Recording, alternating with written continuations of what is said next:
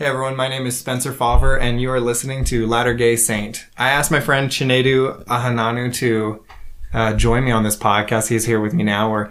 He invited me to his house. We're going to eat enchiladas later, so I'm super excited because his wife makes really good enchiladas. I wanted to talk about some of the things that have been happening in our country recently concerning the BLM movement, racism in America, microaggressions, inequality for people of color or people with a different sexual orientation than others. And so I've had a couple really good conversations with Nadu so far, and a couple of difficult conversations that we've been able to share with each other. And I wanted to record it and put it on here to help anyone that might be struggling with I'm not really sure. Struggling with just the climate of our country. Things are coming to light. Yeah.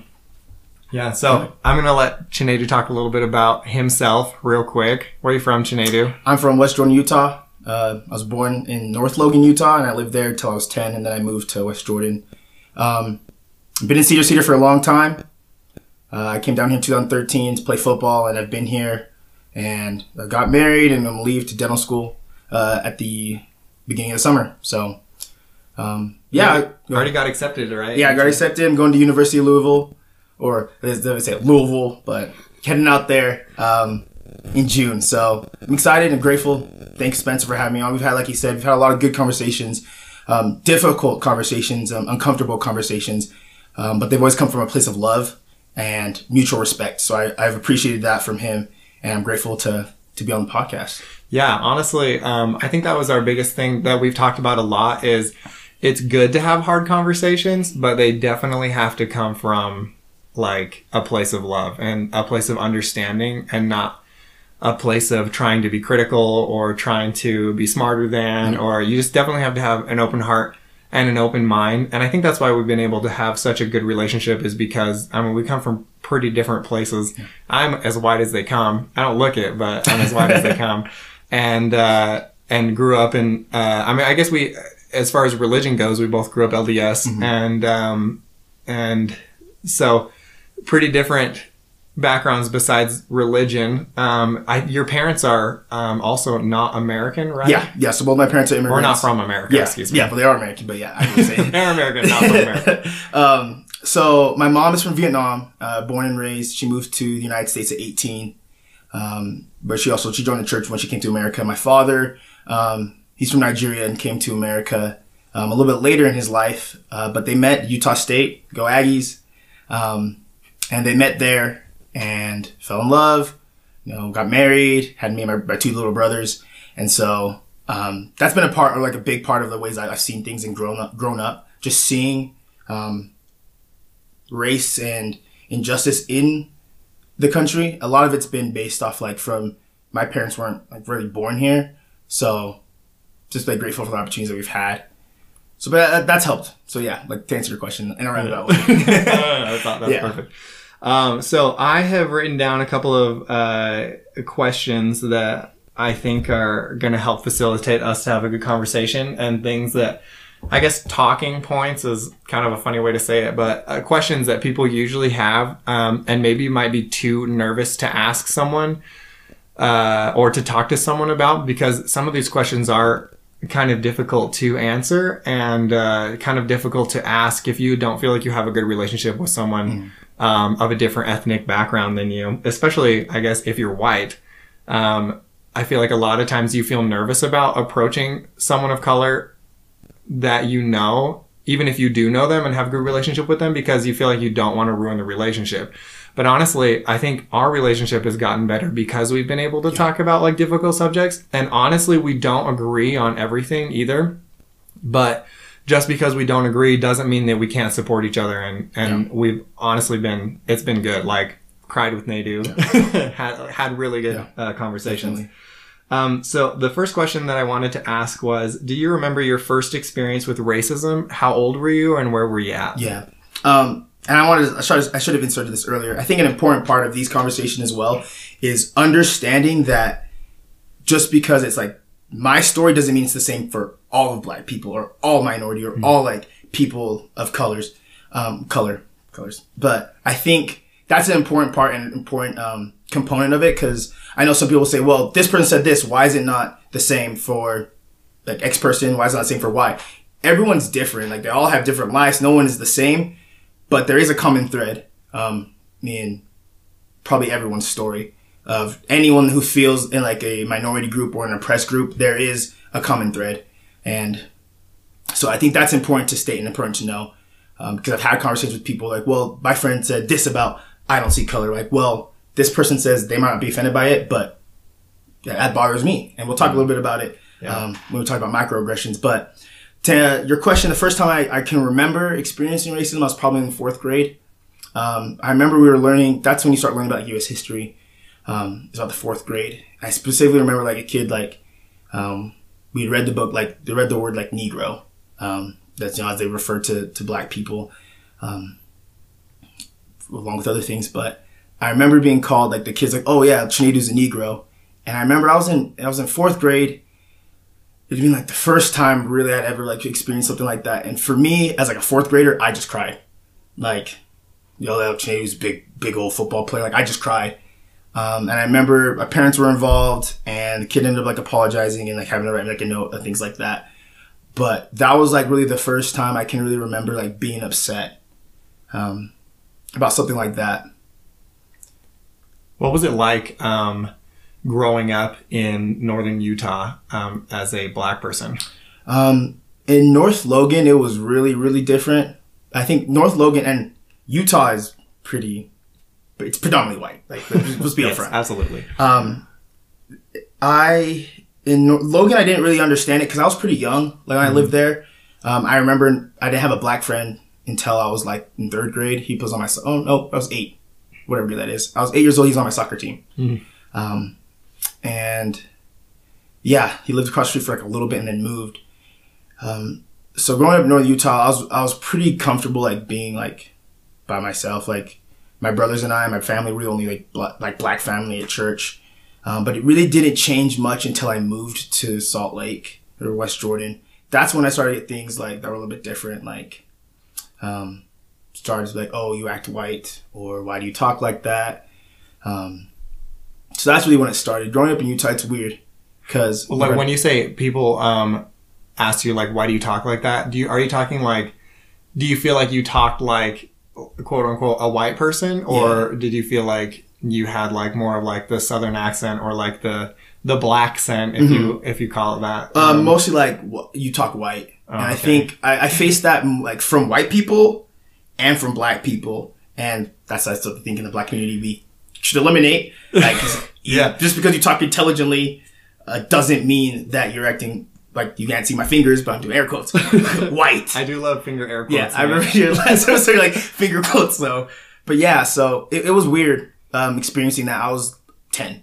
Yeah. Where people were like, why you're such an Oreo, or why do you act like white? And I remember like I was called Carlton a lot. Carlton, you know, from Fresh Prince. So I like Carlton too. So that was like from everyone though. How was that with your racial identity? Like, do you feel like it was more difficult to grow up with people like black people telling you that you are like Carlton, or that you're an Oreo, or that you talk white? Or was it more difficult, or they? I guess they could both have been equally difficult for white people telling you that. It was weird. I think until I got older and kind of just understood like the scope of everything, I didn't really like fit in with either. Really, it was like the black people, like they started that too white, and like white kids would be like, "You're black," and so like I know a big part of like me, I didn't know was like my parents are immigrants. That's where I come from. You know, I come from people that weren't born here and have made something for themselves, have been blessed, have worked extremely hard, and made like the best of their situation. So that's how I coped with it at the beginning. But as I've gotten older and realized like, yeah, it doesn't matter where you come from, like you're black. And so that's kind of where I've come to understand more, especially because like my story is different than like a kid that grows up in like Chicago, or like a kid I had a friend, he shared what he thought about. He grew up in Utah. His mom is white, his dad is black. And he shared his story too. And I was like, it's different than mine, but there are similarities. Yeah, similar threads. Yeah. We've talked a lot about like our social climate recently, especially following George Floyd, everything that happened to George Floyd, and everything that has happened to a lot of Black people recently, according to the news and things that we've seen and stuff. So we've talked a lot about that, and a big question I think that people get all the time, or want to think all the time, is let me think for a sec. Yes, sorry. I was going to ask you, what has been the most difficult part of recent events concerning the Black Lives Matters movement and recent injustices done to people of color by police? So, I'll ask you that and you can answer. You're good. No, I think the thing that's been the most painful is people that, it sounds really bad, but express their love for me. Not express, the ones that say they love me, they say they care about me, and can't see that things like this hurt me on a level that like they don't understand. And it's not, it's not you, it's not your family, it's not your friends, but I can see my brothers, I can see my cousins, I can see my friends, like in those same, like, not situations, like you even say situations, but see them, like when I saw like the video, like George Floyd, I could see more than just like person that whatever they want to say about him, but I could see, like, I see a person that looks like me. It looks like people that I care about that. And that was extremely painful, just seeing that people like upset about things unrelated. I mean, a lot of things like, oh, he was a bad person, he had a criminal record, and using those as kind of excuses to, I would say like, almost soothe how difficult it is to choke down the fact that we watched a police officer kneel on a man's neck until he died. And so I think, we've talked about that a lot, is that people have brought up his past as a human being, whether it was good or bad, which is relative to perspective, and then use that as an excuse to kind of undermine the movement of equality for people of color in America. We've talked about that a lot. Yeah, we definitely have. That's been the thing that's just hurt the most, is like how can you say it's just like such awful things? Like someone died. Like someone has died. There are injustices that happen in our country, and it's okay to be upset. Like you should be upset. Like you should not want that to happen.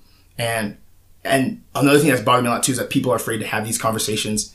Like, hey, I don't like it comes up on Facebook. I've learned a lot and tried so much like harder to stop being a keyboard warrior. I see something, I just want to respond, but it's like, hey, here's my phone number. I don't like having these conversations like over text. Call me. And I've had a couple of these conversations. Some have been super, super good. Some have been like, I don't think we got anywhere, but at least you are able to understand. I've had people call me like, hey, like, come, and I have some questions for you. Just come sit down and talk with me. So I've had some good. There's been some good, of course. Yeah. But yeah, that's just people just not wanting to understand or trying to understand has been, I think, the most upsetting thing about it. Do you feel like you have received support from your friends? Or do you feel like there's been a mixture of support and like criticism from friends? It's been a lot more support, I'd say, than criticism. But there have been people that I thought were really close to me that have had,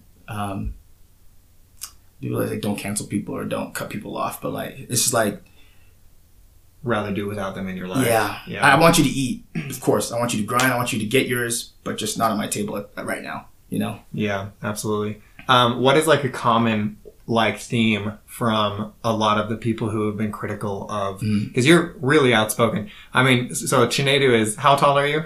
Like almost 6 foot. I'm 6 foot. If you ask me, I'm 6 foot, but I'm like 5'11". Yeah, he's a big guy. If you don't mind saying how much you weigh, how much do you weigh? Hey, bro, I kind of weigh too much right now. I'm like, how much did you weigh when you played? I was like SU's football team. 245, bro. I'm not 245 anymore, but so I'm gonna get back to it. He's a big guy. He's intimidating. You can be intimidating until you get to know him. Obviously, he's super friendly, very talkative. He's a really good guy. But definitely someone that you wouldn't want to make angry, obviously. I'm also a pretty red personality. I'm very kind of, I'll tell a you. Firecracker. Yeah, I'll tell you. I'll tell you from upset. Yeah, yeah, absolutely. So, what has been like a common theme that you've heard like from your friends that have been critical, or people who you've talked to that have been critical? Yeah. So like I've seen a lot of things like they don't want to like we talked a little about previously. I won't support this person because they're past. They were a criminal. So like we're specifically talking about George Floyd, or things like if they would have just complied, nothing would have happened. I can't support Black Lives Matter because the leaders, like, they will not separate the organization for, I don't even say the movement, but just the cause, like what we're trying to help people understand. Big thing has been kneeling in the anthem is a thing like that I've received that, like, I won't support anyone that won't stand for our country or disrespect the troops. So that's been like talking points that I kind of think are dumb. Frankly, like, I'll be completely honest. But I feel like we can talk through them because, like, you feel this way strongly, like, hey, you want to support our country, cool. You want to support our troops. You have that deep love for our country. That's cool. But speaking out against it doesn't mean you hate it, you know? So those have been some things like that people said to me. I'm like, well, let's talk about it. And sometimes we do, and sometimes we don't. Yeah, I definitely feel like there has been recently a lot of hypocrisy. Like, obviously, it's not really a politics podcast, so we won't get like too deep into it. But when it comes to like listening to the news and stuff, you obviously have two different views, more conservative or more liberal. And it seems like there has been like a lot of hypocrisy when it comes to an issue that doesn't really affect you. Like here in Utah, it doesn't seem like there are a lot of, which is something I've heard people say and something that I felt myself. It doesn't seem like racism is a really big issue in Utah. But whenever you talk to someone who actually is a person of color, the story is different, and which will kind of lead us into microaggressions in a little bit, but and prejudice as well. But kind of losing my train of thought. What was I going to say? Hypocrisy. Hypocrisy. Thanks. Yep. Yeah. It happens a lot. Yeah. So it's kind of like if something doesn't really affect you, then you don't really feel like you want to support it or stand for it. But then as soon as something does affect you, then you don't have a problem raising your voice. Mm-hmm. And I think we've seen that a lot in recent times is people are unwilling to be empathetic towards someone else's cause because it doesn't really directly affect them. Because it is hard to have empathy for people you don't know and to be empathetic towards a group of people that you feel like maybe aren't suffering because you haven't ever experienced that before. So I would definitely suggest that if you have ever had the thought or the justification of a thought of like, well, I can't support because, I think that you should probably take a look at like your true feelings. Are you really trying to protect yourself? Yeah. Oh, and like the things that you believe in, or are you just unwilling to support people because you don't have an empathetic connection for the suffering that they're going through? Which is, I don't know, kind of interesting. There's a thought for you. Think about that. Yeah. But, talking about, is there anything that you wanted to? No, just like along those lines, it's like I've come to understand things differently. Like, frankly, like growing up, like the gay rights movement is something I never like understood. And to be completely honest, like what I went through this summer, things just started to click for me. Like my wife is one of the best people on the planet, and she's understood these things, and we had these conversations about these things before. And I'm like, I understand now, because you talk to some like people that when you talk about like the gay rights and you talk about I don't say civil rights, but they say civil rights happen and they're fine, we're done, we've moved on, we've evolved from that. Yep, exactly. Like when you say civil rights or civil injustices, it used to bother me when people said they were the same, and it doesn't bother me anymore. I do feel like there are some differences, but there are a lot more similarities than I think people want to admit. Yeah. We have talked about that, actually. We had a good conversation. He asked me for my experience about what it's like to be gay in Utah. And it was really, really good. And we were actually able to relate on a lot of different things when it came to things like microaggressions and inequalities and things like that. And I'm not going to say that I necessarily have had a lot of experiences with like segregation or inequality or microaggressions even. Well, that's not true. Quite a few microaggressions, but the struggle is that we kind of live in a. I'm not going to say Utah lives in a bubble, but Utah lives in a bubble. I guess I feel like a bubble is a little bit of a perspective because I mean you could say people in California live in a bubble of because they all have so many or many of them have similar viewpoints and that's why California is California. But then when you come out to Utah, it's a totally different bubble. Mm-hmm. And so when bubbles collide, it can be difficult. And so growing up gay and growing up, kind of afraid to express my identity to anyone but myself and kind of keep that a secret in some ways is similar to, the struggle that, Black people have gone through in, living in an area that's predominantly white and having to live through, a lot of those, like a lot of those same difficulties. So, did you want to say anything else? No, like, I was just saying.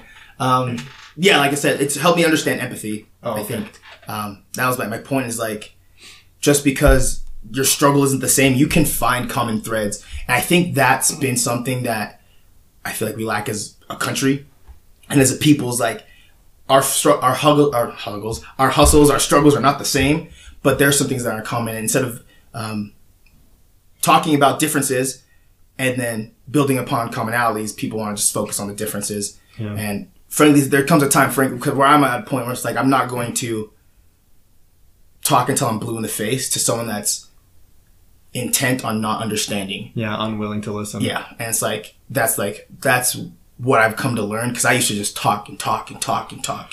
But I got to a point where it's like, this person's not going to change. Yeah. And everyone can change, but if they don't want to, it's like, I'm not going to waste my breath. I agree. And it is difficult to change. For sure. Yeah, you think about like what it would take to actually change yourself, and you're talking about like changing your habits, changing your patterns of thought. It's difficult for people to change, but not impossible, obviously. Mm-hmm. And it's the hardest part about change is no one can do it for you. Absolutely. It has to be, a you thing. Yeah. You have to want to be able to be more open-minded, mm-hmm. to be able to listen to someone's struggle and think, well, I don't know what that's like, but I am going to try to be empathetic and put myself in your shoes and try to feel what you're feeling, mm-hmm. so that I can understand where you're coming from better. Yeah. And the big part of that is just listening. Oh, it's like, we talked about you shared your story with me. Like I just sat there and listened. I didn't have a lot to say, because that was your experience. And it's like when people ask me, okay, I share with them and then they get upset. And I'm like, dude, you asked me how I felt. You asked me like what I'm facing and what I'm experiencing. So there's a difference between like, if you were truly asking and truly wanting to know, like just ask the person and just listen. I remember, I was just okay with me sharing it, but, I don't know, my boss, one day she just sat like with everything going on. She just looked at me and said, how are you doing? Like, how are you feeling? And she just let me talk. I talked like 15 minutes. And that actually meant a lot to me.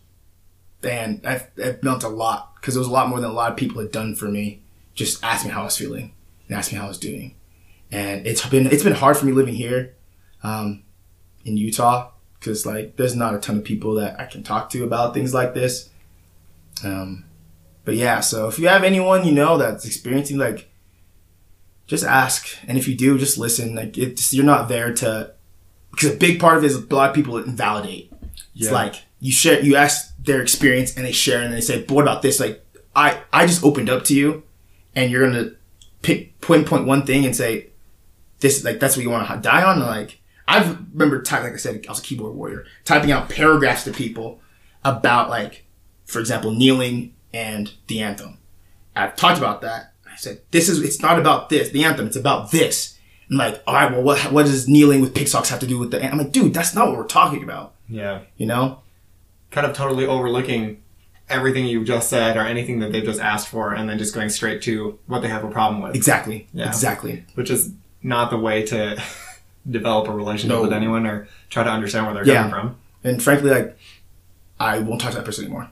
It's like, all right, bro, bet. That's what you feel? I tried. And I think the big part is like, one of my best friends he's super right leaning. And so that's my dog. That's my brother. But we've talked about things, and it's like, we get to a point where he's like, I'm getting upset, you're getting upset, let's like step away from this, and he'll call me and be like, get rid of text. Like, he'll call me and be like, hey dude, I just want to make sure like everything's okay. And I'm like, yeah, dude, you're good. It's just, I'm frustrated about this. And he's like, okay, well, I'm frustrated about this. And it's just like talking about it. Like, I don't know. I've had I always say I have bad conversations, but I've had some pretty good ones. I had some really bad ones too, man. I've had some ones I'm like, bro, are you serious? And so it's been a weird time. I think a lot of it for me though is just finding my identity. I think it was 23, 24. I came for a mission, all these things. I learned about myself. Got married to a wonderful human, and as I've learned things and talked with her about things and experienced things, I've definitely felt like I have a pretty big voice and I can make change and I can help people. So that's why I'm grateful that you're here. You know, I hope someone listening out there, I hope you learned something today. I mean, you're talking a little bit more about some stuff. I hope you learned something nice. Talking about your wife really quick, she's white. Mm-hmm. I don't know if she's like got French blood or anything in her, but she's white, obviously, if you walk down the street. She's Canadian, okay. Canadian. She's Canadian. So what has it been like being a black and Vietnamese man married to a white woman in southern Utah? Man, honestly, I am very lucky in the woman that I married, because she is the most empathetic person I know. And so I know, like, I've been able to talk to her about things and she just listen. And there are some times like things she just doesn't understand because she hasn't experienced it, but she does understand because she's like, she'll say things like, my kids are going to be black. My in-laws are black. Like, I say she's black. I mean, people say no, but at this point, it's like, she's going to be surrounded by black people her whole life. But she's been super just empathetic and just understanding. And in southern Utah, it's been weird. Not weird, but just like, I always say, and we always point out, if we ever see like an older interracial couple, we'll always point it out. Because it's like, I always say to her, she'll say to me like, I can't wait till one day that's like normal. Like, that's common. And we see that all the time. Because I think it's important to like, just love who you love. And I think goes back to a lot of things. Just, if people want to love someone, just let them love, and like, let all else, like, that's none of your business. If they want to love that person, let them love the person. Yeah. And so, I sometimes, frankly, I feel bad. Not feel bad for her, but like, it makes me sad just because I have I have people that I can talk to and confide with that have similar situations to me, and she doesn't. And so that's also been like another layer of it too. It's like, hey, there's people that are black and experience things with their black family. There's people that are white that don't have they have black loved ones and they experience it differently. Like, or white parents with black kids, for example, as well. Like, they face that similarity where it's like, you understand it because you are a part of it. And, you know, we talked about how people don't try to understand it till they have to. Mm-hmm. And so then once they have to, they seek to understand it. And so they've gone to this point of, you could say, enlightenment, where they're like, I need to understand this issue. And so that's been hard, just living in southern Utah, is that there's not a lot of people like us where we can like experience things together and talk to each other, like, and work through things. So that my heart has hurt for her in that, like it's hard when you don't just have people to confide in that have a similar like situation to you. Have you ever had a negative experience like being interracial couple? Have you ever had a negative experience where someone's like said something? Okay. And I think I should have done that before I started my thought. I think I don't know. We live in, like, I say the most conservative place in Utah. People would say otherwise, but it's a pretty small town. If the university wasn't here, bro, like, come on. But I do think we would still be driving back. No, just kidding, Cedar. We love you. Side eye from Janady thing. No, I think we haven't had that experience, and we're lucky for that. I'm sure that's something we'll face, because probably every couple has. So hopefully, you know, we don't. But we'll see what happens. Okay. I haven't had anything yet, but I already know what I'm going to say. It's good. It's like, just love. Hey, just let them love, man. Just, love is love. Love is love. Like, yeah.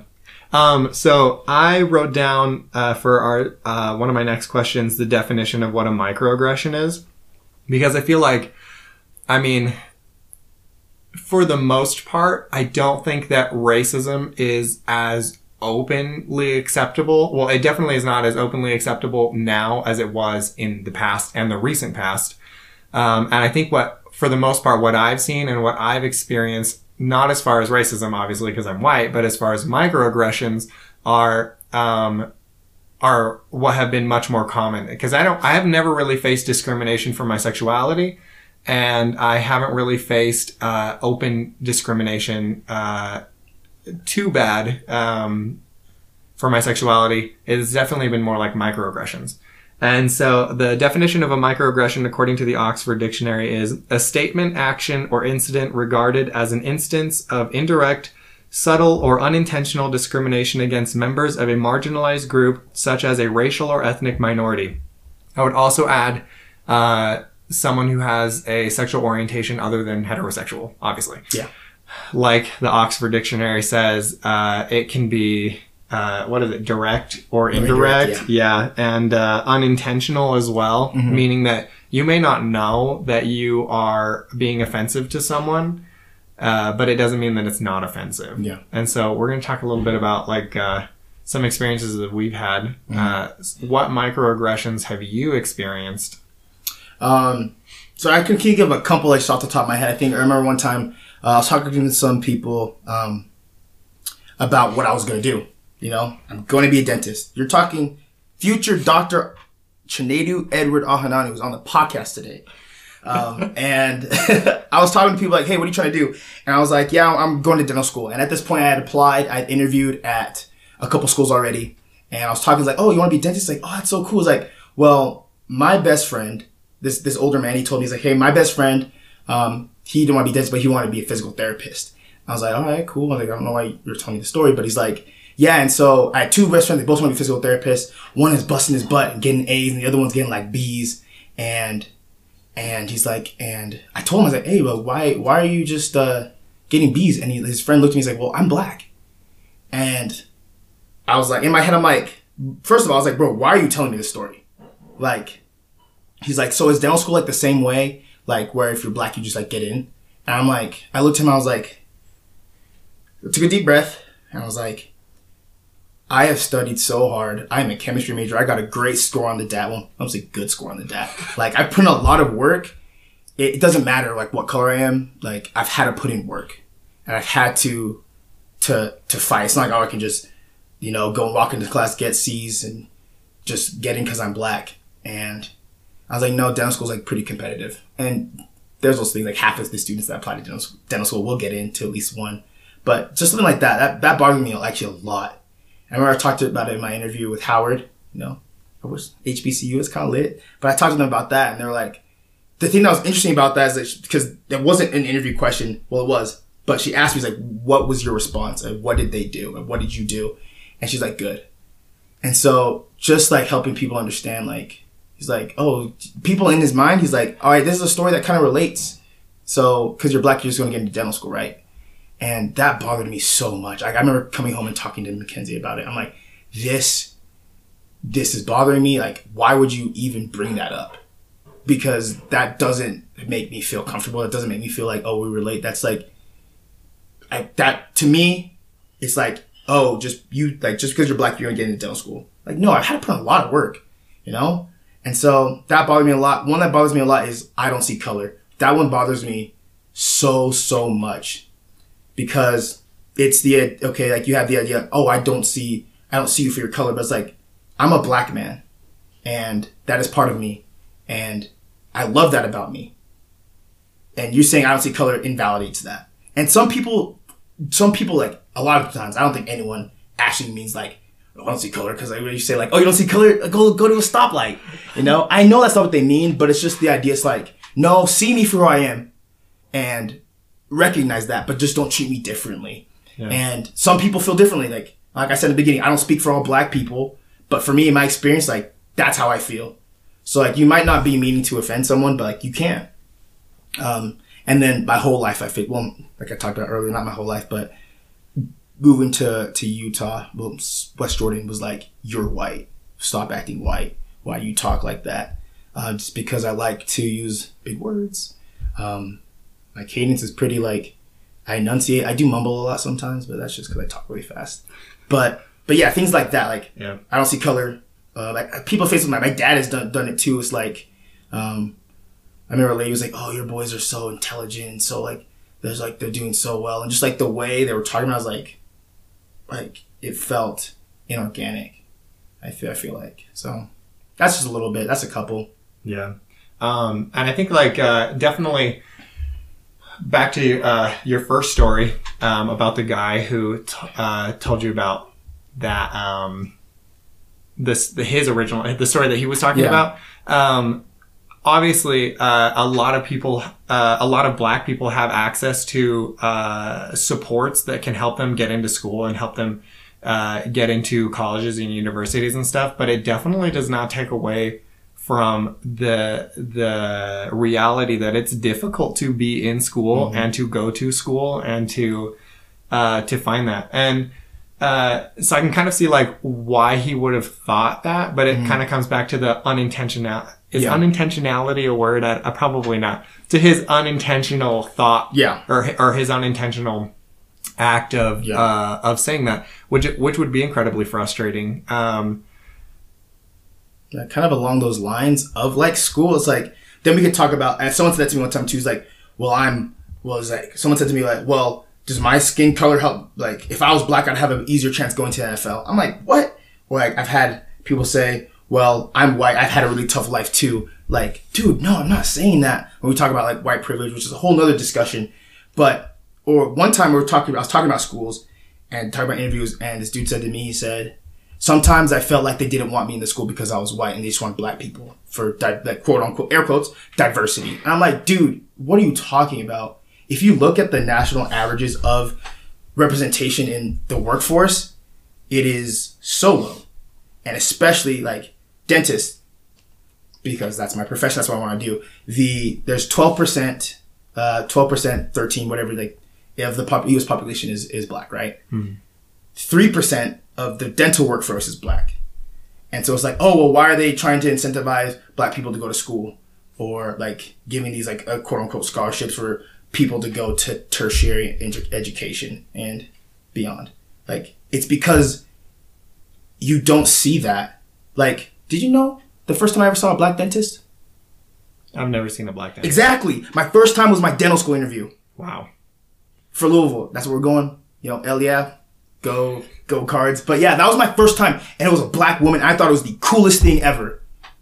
And, like, that was incredible to me.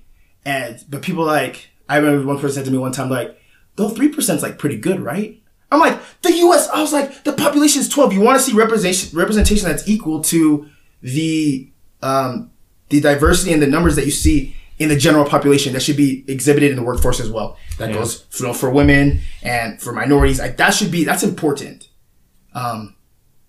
So just, like, that's why it's so frustrating to me when people say things like that. And it's like, well, why do they get all these other opportunities? It's like, because there is a disparity in the workforce that we see. Like, yeah, you were telling me once that there was, I think over a Zoom interview, some guy said something. Oh my gosh! Can you tell us that story? Oh my goodness gracious! It was.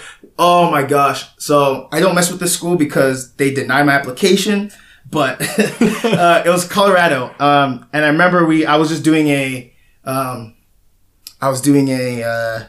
like a QA with students. Actually, I was doing QA with students, and what's really cool is that there are a lot more female dentists, well, in dental school right now. There's, like, a ton. It was cool. Like, Louisville last year, they accepted, like, 80 women versus, like, 40 men, which is cool. Like, that's cool. When's the first time you saw a woman dentist? I never have. Yeah. That's way cool to me. But going back to the point, and this dude, oh my gosh, I still can't believe he said that. He looked bold-faced into the camera and said, so I have a question. And, one of the students was like, okay, what's up? And he's like, so, like, I've heard, women have an easier time in dental school, because they're used to going backwards in mirrors. Like, because they do put on so much makeup. I was like, bro, what? I was like, oh my gosh. And the girl did awesome. She's like, no, that's not true. Like, talked about like hand skills and all these other things. And dude kind of just like, kind of smirked. And I'm like, honestly, bro, like in my head, I didn't say anything. Because, you know, actually, maybe I could have. But she handled it pretty well. Sometimes it's not her place. Yeah, I was just so shocked though that not only did he think that, but he asked it and like smiled. I was like, dude, you're dumb, because not only is that incredibly disrespectful and sexist, it's just like stupid. Yeah, like it is. That was dumb. That was oh my gosh, that made me mad. I remember telling Kenzie, she's like, what? I was like, you're an idiot. Like that guy can kick rocks.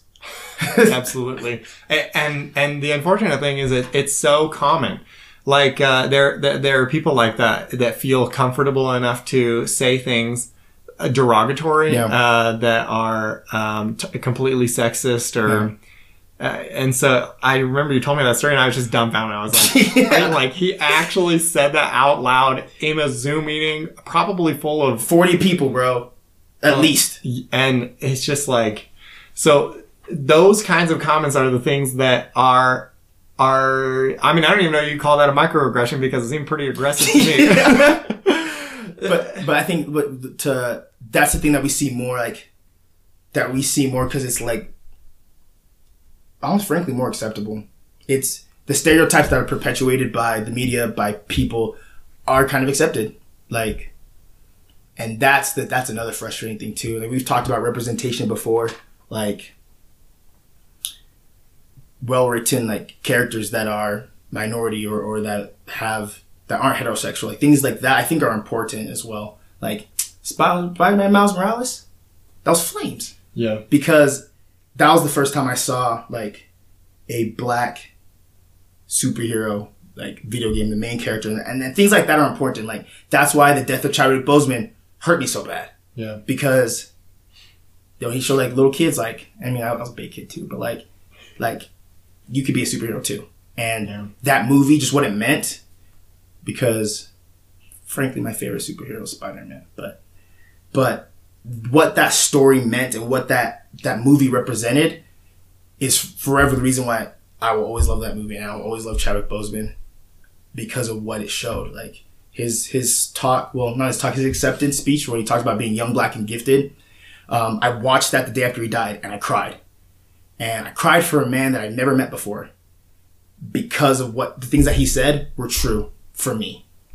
And I think things like that are important. And we've kind of gone off from microaggressions, but like, this is just kind of like what I wish people understood and people like wanted to like understand and listen to, you know? Something that I have heard actually a couple of times is, speaking about representation, is I remember one time I think I was at the movie theater and I don't even remember what movie it was, but there was a gay couple in it, and I remember someone saying, "Why do they always have to put like gay people in here?" And I mean, obviously that wasn't directed towards me, and that was probably just overheard in the movie theater. But I remember I was frustrated because when you are not a part of a minority, it's easy to pick out the minorities. Yeah. You know what I'm saying? Mm-hmm. So it's like, for me, like watching a movie, especially when I was younger and seeing people, it's like same-sex couples and being able to see like a gay couple on a movie screen, it was kind of like exhilarating. It was kind of like a little bit freeing. It kind of gave you a little bit of courage. It made you feel a little bit better about yourself. And you feel like maybe it's okay that I'm the way that I am. Mm-hmm. And if you're not that way, and if you don't identify as that way, or if you don't have that color of skin, it probably doesn't mean as much to you, which is not a problem. But at the same time, you think, if you were more empathetic towards people who are like that, then maybe you would understand that to see someone that looks like you or is like you on a movie screen or in a video game or at a play or whatever it is, whatever entertainment it is, or whatever widely viewed thing it is. I totally lost my train of thought. I don't know how I was going to end with that. Basically, just it's comforting. It is, yeah. It's extremely comforting, and it feels good. It just feels good, and you're like, this, like, it just means a lot. It just means a lot, and it's hard to describe because, like you said, it's like unless you experience it yourself, it's hard to describe, or it's hard to feel or hard to like empathize with. But 100%, it's just like it's like the warm fuzzies. Yeah, it is. Like, it is the warm fuzzies. The warm fuzzies. That's the best way I can describe it. I remember I beat Miles Morales. I beat it twice in 50 hours. I beat it twice. And I remember just sitting there at the end, just like, this is, and you can say it's a super short game. Let me put the game side apart. But just the story itself for me is just like a black teen coming of age story where he finds his own and becomes something better than what he was before. As a black and Puerto Rican teenager, that is so cool to see. I know for me it was really cool. And I know for kids in similar situations, that instills a lot of confidence. Mm-hmm. And that is what we miss when we don't have those stories told, and what we miss when we get, air quotes, upset about things that are being forced or being unnecessarily added to plots. It's like, I think there's a big difference like between being upset like at a story and being upset because there's a thing in the story that you don't like. Yeah, which kind of brings us to one of my other questions, which is, let me look at it real quick. Okay, so it's kind of about, are you able to support something or someone? No, I'm going to read it because I wrote a good question. No, fine. Go ahead. Okay, so a lot of people have expressed that they feel like they can't support the Black Lives Matter movement because of the BLM organization, because it's guided by openly Marxist leaders. So my question to you is, how do you feel about this statement? And can you support someone without supporting, let's say, for this example, the BLM organization itself? Oh, well, for this example, 100% you can. You should be able to. And there's things like, we know the Black Lives Matter organization is frankly controversial among many communities. I think personally, they could change their name. I think that would help a lot just for what, because a lot of people are like, well, when I say Black Lives Matter, to them, they hear an org. When I say Black Lives Matter, I mean that Black Lives Matter, period. That's what I mean. Mm-hmm. And so there's a lot of like misconception because of the organization.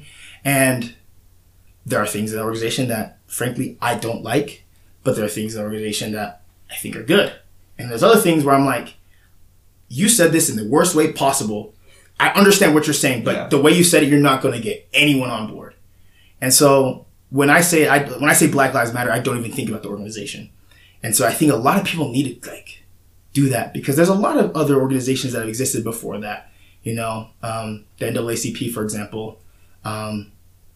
Say that again, but the NAACP. There you go. There's another organization that I also follow as well that I can't remember off the top of my head. I wish I did. But like things like that, or just people like that are promoting like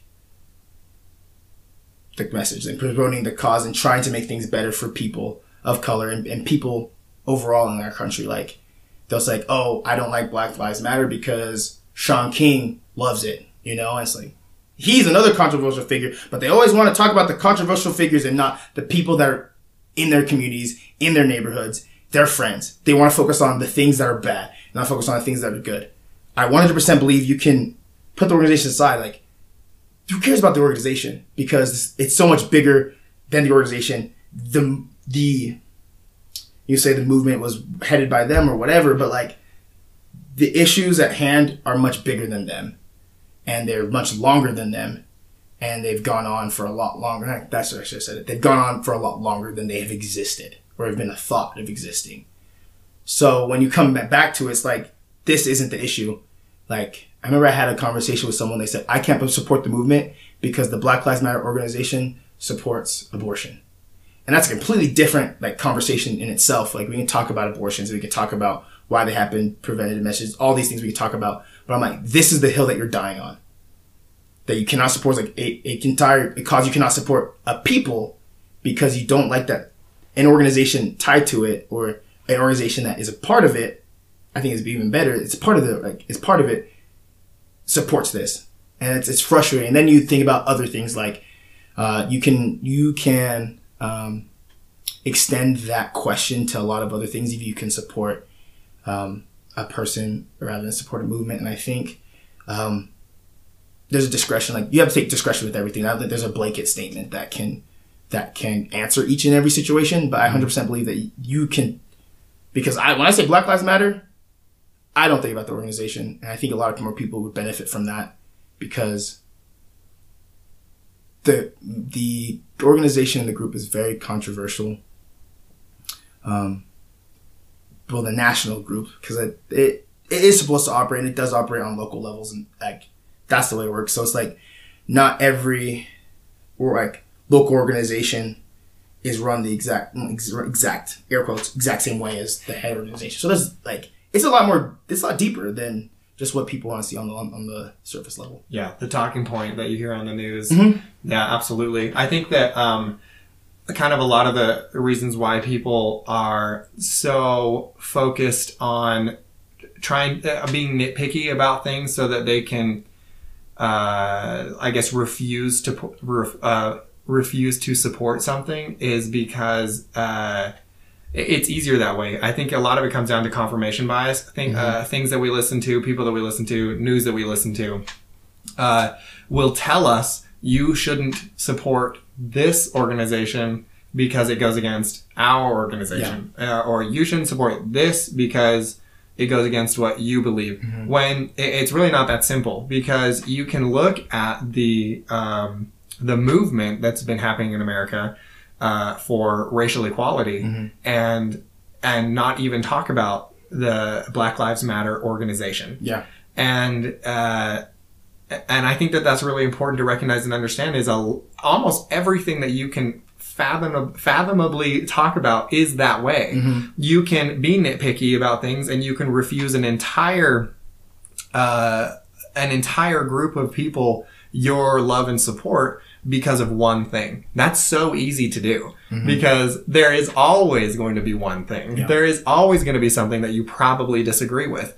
But if you're looking at this from a more empathetic point of view, because like I've said, me and Nadu, we have disagreed about plenty of things, but it doesn't mean that I cannot support the movement or support him or support the things that he believes in because of the things that I disagree with. And I honestly think it's because we both have been able to, I guess, just have like a outpouring of love. Yeah.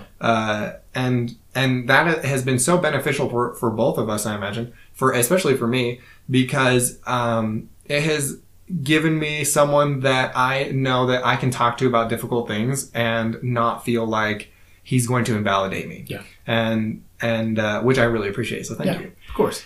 And so it's kind of like, what would you say to someone that is struggling to overcome that confirmation bias and looking to support friends or family, but not sure how they should do it? I think so. There's a lot of different ways. I think the first way is just, if you ask them a question, just listen. Ask them their story. Ask them just to understand a little bit better, and just listen. I think I've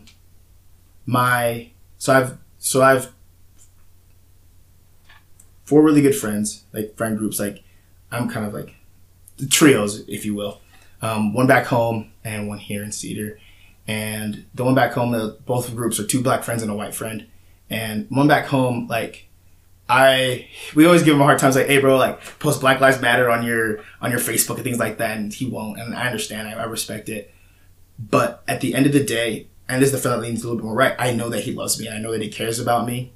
And that's just the first one, is like, not only like saying that you do, but when the difficult conversations come up and you need to have them, not being afraid of, oh, I'm afraid of losing our friendship over this. Because if you're really trying to listen, you're really trying to care, the outpouring of love is what's going to, will get you through it, and will help you understand it. I think that's an important part of it, I think, as well. Because I don't think that, like, anyone with a friend, I don't think any friend that you talk, that's what I'm saying, friends, air quote fingers.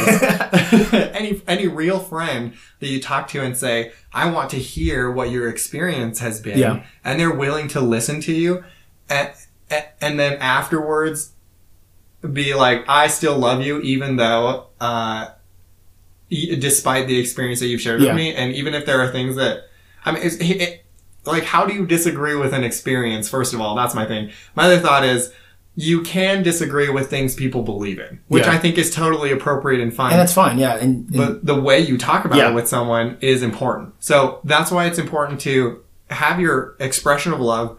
I really care about you. I want to know how you're doing. I would like to hear your story. I mean, I don't remember. I probably think I just texted you and I was like, hey, like, I really would like to hear, like, how you're doing, what your experience has been like through all of this. Like, can we have a conversation sometime? Yeah. We ended up talking for like 3.5 hours that day. Mm-hmm. It was awesome. And then, we talked about some really difficult things, and we disagreed about some really difficult things. But then at the end of the conversation, we were still able to say, even though we disagree, I still care about you.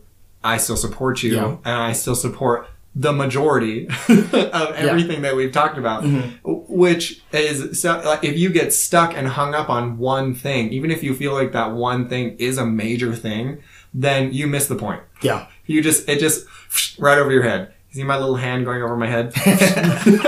You missed it. Yeah. And that's and that's sad. That's a travesty, because if you're not able to listen and understand and love, then you're going to struggle to maintain relationships, honestly, and maintain relationships that matter, that are really important. And so I don't know. I really appreciate our relationship. Yeah, of course, always. I think that's the important part too. I like what you said. You can't disagree with experiences. Like, that's what happened, and that's how a person processes things and has things in their life. You can disagree with the beliefs, but I think an important part of disagreeing on the beliefs is recognizing that the word that you taught me, not to use ad hominems, where it stops being about the argument and you start attacking the person, and also recognizing that attacks on your beliefs aren't attacks on you as a person. No matter how deep your beliefs are attached to your identity, an attack on a belief is not an attack on you as a person, especially if it comes from a person that you love. That's a big thing. And it's like, you said this, and that's what you believe. This is what I believe, and I don't think you're right at all. But that doesn't mean you're an idiot. Yeah. But sometimes it does. So I just contradicted myself. but hey, sometimes there's some things that's like, bro, come on, man. How do you believe that this is a thing when people are sharing their experiences of X? And you think, why? Just because it's not your reality. And this is what I've learned a lot too, and I've come to accept and come to learn about myself, is I've had a very different experience than a lot of different Black people. But I recognize that their experience, and I validate their experience, and I recognize that it's real. And just because it hasn't happened to me doesn't mean it's not real for them. And I always stand with my brothers and sisters. And I think in my culture, in my family, and I want to say in my religion, but sometimes I can't. So just cut that part out. Okay. Maybe, but probably not. It's been frustrating. Okay, I will talk about it. Church has been hard. Yeah, I think you expressed that to me a little bit. I did. Had a really good conversation. It's the first time I ever talked with my dad about it. I said, this has been the hardest summer for me in my faith. Because, and I've had to rely on my belief that Jesus Christ is my Savior, has been the anchor of my testimony and will forever be the anchor of my testimony. Because, and I know I've experienced a lot of good things for me and my family in church. I mean, this your podcast is about church. We have to talk about it. Yeah, all right. Okay. So, it has been very hard for me in that way. Like, and we can talk about the history of the church. That's another thing. I've still, frankly, wanting to understand. I don't necessarily need an answer. Well, I actually want an answer. It would be nice. I would love an answer. Answers are nice. Answers are great. But I felt like there are things that have been wrong and I still don't understand it. But I do understand is my faith and my trust in Jesus Christ and Heavenly Father. And so that's been the strength and anchor of my testimony. But just like things that I've seen people in the church say, people that I've served missions with say, I'm just like, we served in a predominantly Black and East Indian countries. Like, those are the people we served. And just because, like, I remember seeing a dude like post about how he hated George. Like, he's like, I will never support George Floyd. All lives matter, and all this other stuff. I'm like, you're missing the point.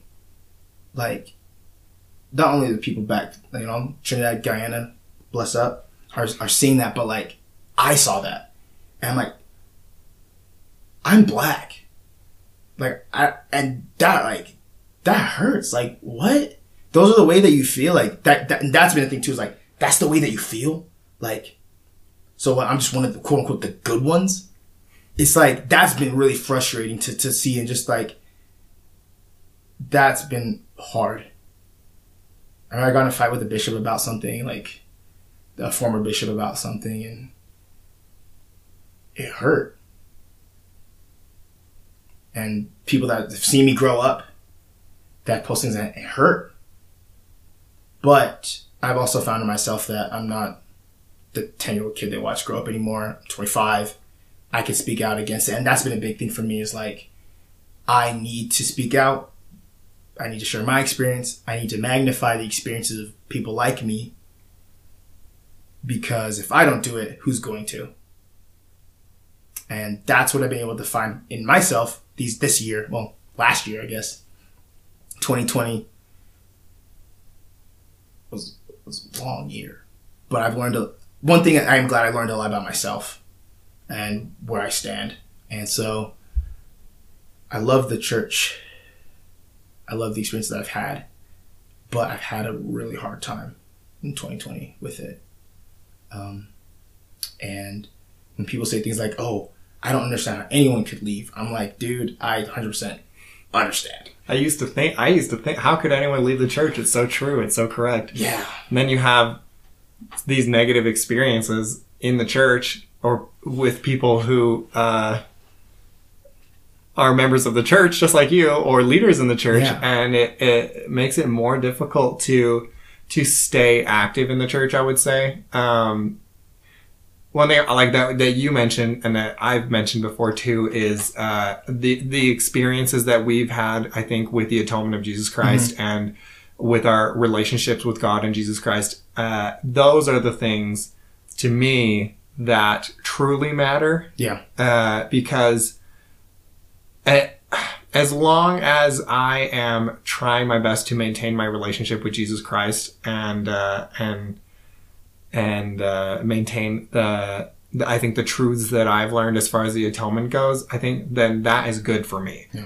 And that is enough for me. And like you've said, it's your anchor, in your testimony. That's also my anchor in my testimony. Yeah. My anchor or my testimony is not even about the members of the church. Yeah. It's not even about the church. Yeah, it shouldn't be. Yeah. It is definitely about Jesus Christ, mm-hmm. and the atonement and a loving Heavenly Father. Exactly. And one thing that kind of has been a struggle for me growing up even was always hearing the phrase, love the sinner but hate the sin.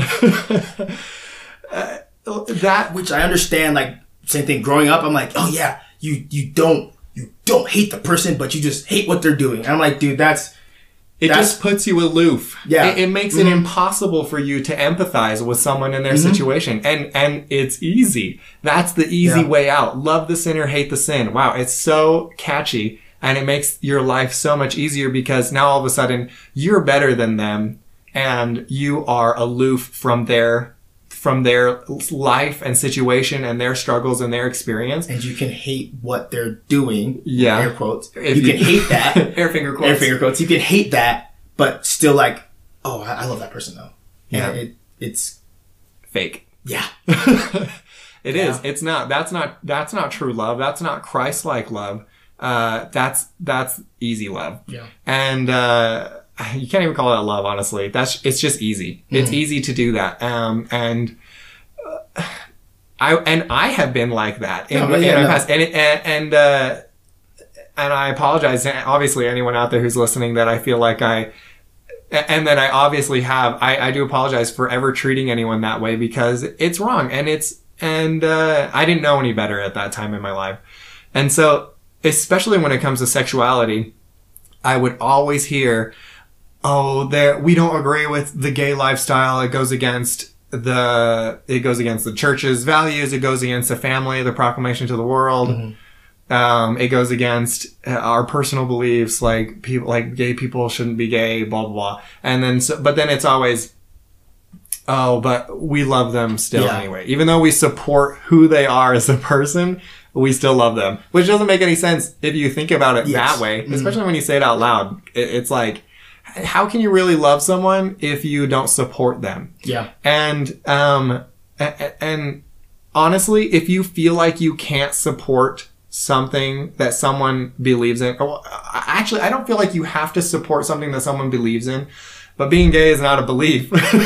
Being gay is an actuality. And if you find that you are unable to love someone because of, who they love, then check yourself before you wreck yourself. You said that in the last podcast. But yeah, no, I think that's for me too. Like, I have, like I said, it's been kind of more recent for me where I've like sought to understand the similarities. And I feel bad, man. Like, I was a dumb middle school, high school kid. And I also want to apologize to anyone that I've hurt or caused pain. By the way, like by my own actions, I'm seeking to be better. And I feel like I'm better now, for sure. Like, well, I'm a guy. but honestly, no, in all honesty, like, I honestly think it's important to remember that people can change and people want to change and want to be better. Well, people that want to be better and want to change will and can. And so, but like you said, it's that weird, like, oh yeah, like I can love you, but like I won't support the Black Lives Matter movement because I don't believe in that, because they're Marxists, because they believe in abortion, because they whatever it is. And that's the thread. And I hope for someone that made that thread of the commonalities, like literally what you just said has been applied. Like, oh, I love you. I love you. You're a black person, but I won't support X, Y, Z that are important parts of what you are facing, what you are experiencing. Even if they're things that you didn't even ask for support for. Yeah. Mm-hmm. It's like, I didn't ask you to support the Black Lives Matters organization. I just asked you to support me and this movement. Yes. Me reaching for racial equality in America, or for sexual orientation equality in America. I don't know how to say that better. I'm sorry. I'm terrible. My jargon is terrible. But I'm trying to think of how you would say that. I feel like what you said is good. Yeah. Okay. All right. That's appropriate. And it's like whenever I think about what I want people to support about me, I don't necessarily want people to be like, oh, we're going to go to a pride parade and we're going to be there in support. I'm not asking for that. I'm just asking for people to respect me as a human being, to not get in my business about stuff that doesn't matter, about who I choose to be in a relationship with, and to love me for who I am. And if who I am is someone that you just feel like you can't agree with, then you don't need to talk to me. Yeah. Like, live your life. That's good. Live your life you be who you want to be, you believe in what you want to believe in, but there's no reason to antagonize someone because you believe differently than them, or you want things for your own self that are different than what other people want. And I believe it's the same like with you. I think that you just want people to support you and to love you and to be there for you and to not tell you what they disagree with well, no, that's not true. You don't not want people to tell you what you disagree with, but not to tell you that they're not going to support you because of things that are unrelated to what you're asking about. Yeah. Which comes back to listening to someone. Exactly. And I think, like you mentioned, like you don't expect people to go to like to a pride parade. Like when we had those protests in Salt Lake, we had those protests in Cedar City. It wasn't so much that I saw people there, like walking. It was the one like the people that came up and hugged me and said, I love you, I care about you. That's what meant a lot to me. It's like, I think it's so cool, like, to see people, to be outspoken, and the people that are, I also want to do this right, that are magnifying Black voices and the voices of minorities and not speaking for Black people and for other people of minorities. The ones that are trying to amplify those voices and just saying, hey, dude, I love you. Or, how are you doing? Things, I can understand things are probably difficult right now. Are you okay? How do you feel? Things like that go a lot more than saying, well, I love you, but I love you. Exactly, the but. It's like the freaking buts. If you have with one T, if you have a but in your sentence, you're probably not. What you're saying is probably not. No, actually, no. I guarantee if you say I X but Y, they're only going to hear the Y. They're not like the X part. Yeah, forget about it. Yeah, actually, I think my dad told me that if you say but in your sentence, then you actually don't mean the thing you said before the but. Yeah. I love you, but I can't support. Exactly. You actually don't mean that. Like it's like a mental thing, some type of psychology thing. That if you use but in your sentence, then it actually means that you don't really believe in what you're saying before that, or you don't really mean what you're saying before that. And I think that's totally true. Just listen to someone. And if you have your, I don't really want to say grievances, or if you have your disagreements. Yeah, I have grievances like super formal. But if you have things that you're genuinely concerned about and have questions about, ask them. I have a really good friend. We play COD. That's my COD brother. We served a mission together. He'll say things and I'll listen to him, and I'll say things and he'll listen to me. And every once in a while, I'm like, hey dude, please don't say this because this is how it could come off. And he's like, okay, that's cool. And he has a struggle. Like, well, I feel like I can't be myself. I'm like, no, you can. But it's like, I felt like I've tried to help him navigate how to have those conversations. But at the end of the day, it's like, dude, like, I love you, man. Like, you're my brother. So we've been able to have those conversations, and it's like, he never takes me as like, don't say this as an attack on him.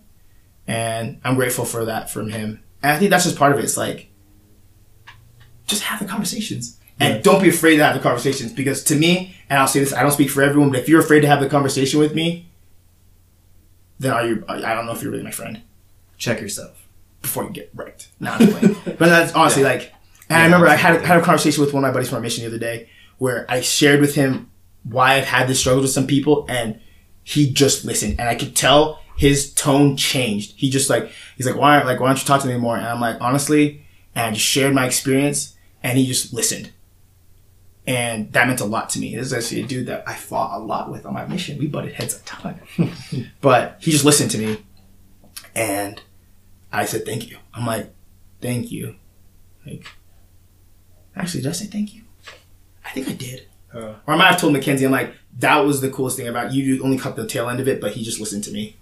And of course, I don't speak for all Black people. But when it comes to an experience for anyone, you can't, just like a testimony. It was so powerful on your mission because people cannot deny a testimony, because that's what you felt and that is what you've experienced. And well, actually, a testimony is what you know, but it's what you know based off experience. Because of your experience. Exactly. Yeah. You can't deny a testimony the same way you can't deny an experience, because they are the same. I agree. I agree. I think probably the biggest thing that I've taken away from this is just listen. Listen with an open heart, listen with empathy, listen with love. And I think that if you have those, was that 3 things? I'm terrible at math. Listen. Heart, listen, love. 3? I don't know. Probably 3, maybe 4. Who knows? I'm terrible at math. But if you have those things, I think that any conversation, any difficult conversation you're going to have with someone is going to be more easily navigated and a better conversation in general. I think it really elevates your ability to talk to people as long as you try your best to understand where they're coming from and not trying to invalidate feelings and not try to, well, I think that whatever, blah, blah, because of this, just trying to be there for that person, honestly, is one of the best things that you can do for someone. Yeah. A really funny video that I love to tell people about is It's Not About the Nail. Look it up on YouTube. Oh yeah. It's another one. It's hilarious. It's about a man and woman sitting on a couch having a conversation, and she's just talking about her difficult day at work or something. She's talking about a headache. She had a headache, yeah. She's got a headache. And she has a nail, and he keeps wanting to tell her, take the nail out. And she's like, no, just listen to my, all these awful It's not about the nail. Please go watch it. It is so funny. Since we talk about recommendations, can I give a couple? Oh, yeah, absolutely. Just about when we talked about social injustice, I think there's a couple movies I think are great. 13th on Netflix. It's about the 13th Amendment. Just Mercy, true story, also a great one. It's got, I almost said LL Cool J. He is not in it. It's Jamie Foxx and Michael B. Jordan. When They See Us, about the Exonerated Five. That one is really good. I've seen that really one. Frustrating, but it's really, really good. It is very insightful. Yes. It is difficult to watch though. And since we talk about representation, Soul, I love Soul, and the best part of Soul is the barbershop scene. It's just, that was fly. I just think those are all good things to watch, and we talk about representation and then understanding. I think 13th helped me understand a lot more about mass incarceration and helped me understand a lot more about, and you can say whatever you want, if it's biased left or right, but there's facts that are in there. Take them as you will. Irrefutable. Yeah. Just Mercy talks a little bit about actually it was more like a movie. It's less documentary and more of a movie about a man who was incarcerated for a crime he did not commit and was on death row for it. And then it's not Central Park 5. When They See Us is about the Exonerated Five, the 5 boys that were in Central Park who were all convicted of rape, of a gang rape. And sentenced to jail. Yeah, it talks a little bit about one boy, Yusef. I think his story is the most sad is because he was in jail from the day they were arrested because his family couldn't afford bail. So I think things like that are important to recognize and understand that they didn't just happen. They didn't just, they're not just stories, they're not just movies, but there are things that actually happened, and there are remnants of that history in today's society. Real events. Exactly. Yeah. Exactly. And then Soul is just a good movie about, I actually don't want to say what it's about because that kind of ruins it. Yeah, I was going to say, I haven't seen it yet. So. It's fire. It's flames. So Disney Plus. But yeah, and that's just, representation is important. Listen with an open heart and with love. And Emmanuel Acho's Uncomfortable Conversations with a Black Man are pretty fun too on YouTube. And if anyone honestly has questions, like I said, I'm a pretty red personality. I'll tell you if I think I disagree with you, but if anyone wants to ask questions, hit him up on his Instagram. Yeah, this is an Instagram plug. My name is really hard to spell, so good luck. Chinedu Ahananu. But yeah, spell it for us. Chinedu, and last name is Ahanonu. So I want to be an open book. I want to help people because I think unless we have these conversations, these uncomfortable conversations, things aren't going to change. And I have said this a lot, and we talked a little bit about the church. We've talked a little bit about society. I do think, and I do have hope that our generation is going to be the best generation, honestly, in the church and in America. And I really believe that with all my heart. And I know sometimes it can get really, really bleak. I've been in some pretty dark places this past year, just with the way things are. But I have hope. And so I really, really do. So, but yeah. So thanks again, man. Yeah, thanks for the awesome conversation. No, of course. It's been really good. Of course. As always, if you ever want to reach out to me, my Instagram page is Latter Gay Saint with a dash in between each one of those words. And also, I think my Instagram is connected to that as well. So you feel free to reach out to me and talk to me if you would like to do that. Or if you have anything that you would like to hear on this podcast, or you have any questions that you would like me to answer to the best of my ability, I hope to be able to do this again, and I really appreciate your insight. I think this has been awesome. Thanks, Janady. Of course, man. Thanks for having me. Yeah. Okay. We appreciate you guys, and we hope you have a great evening.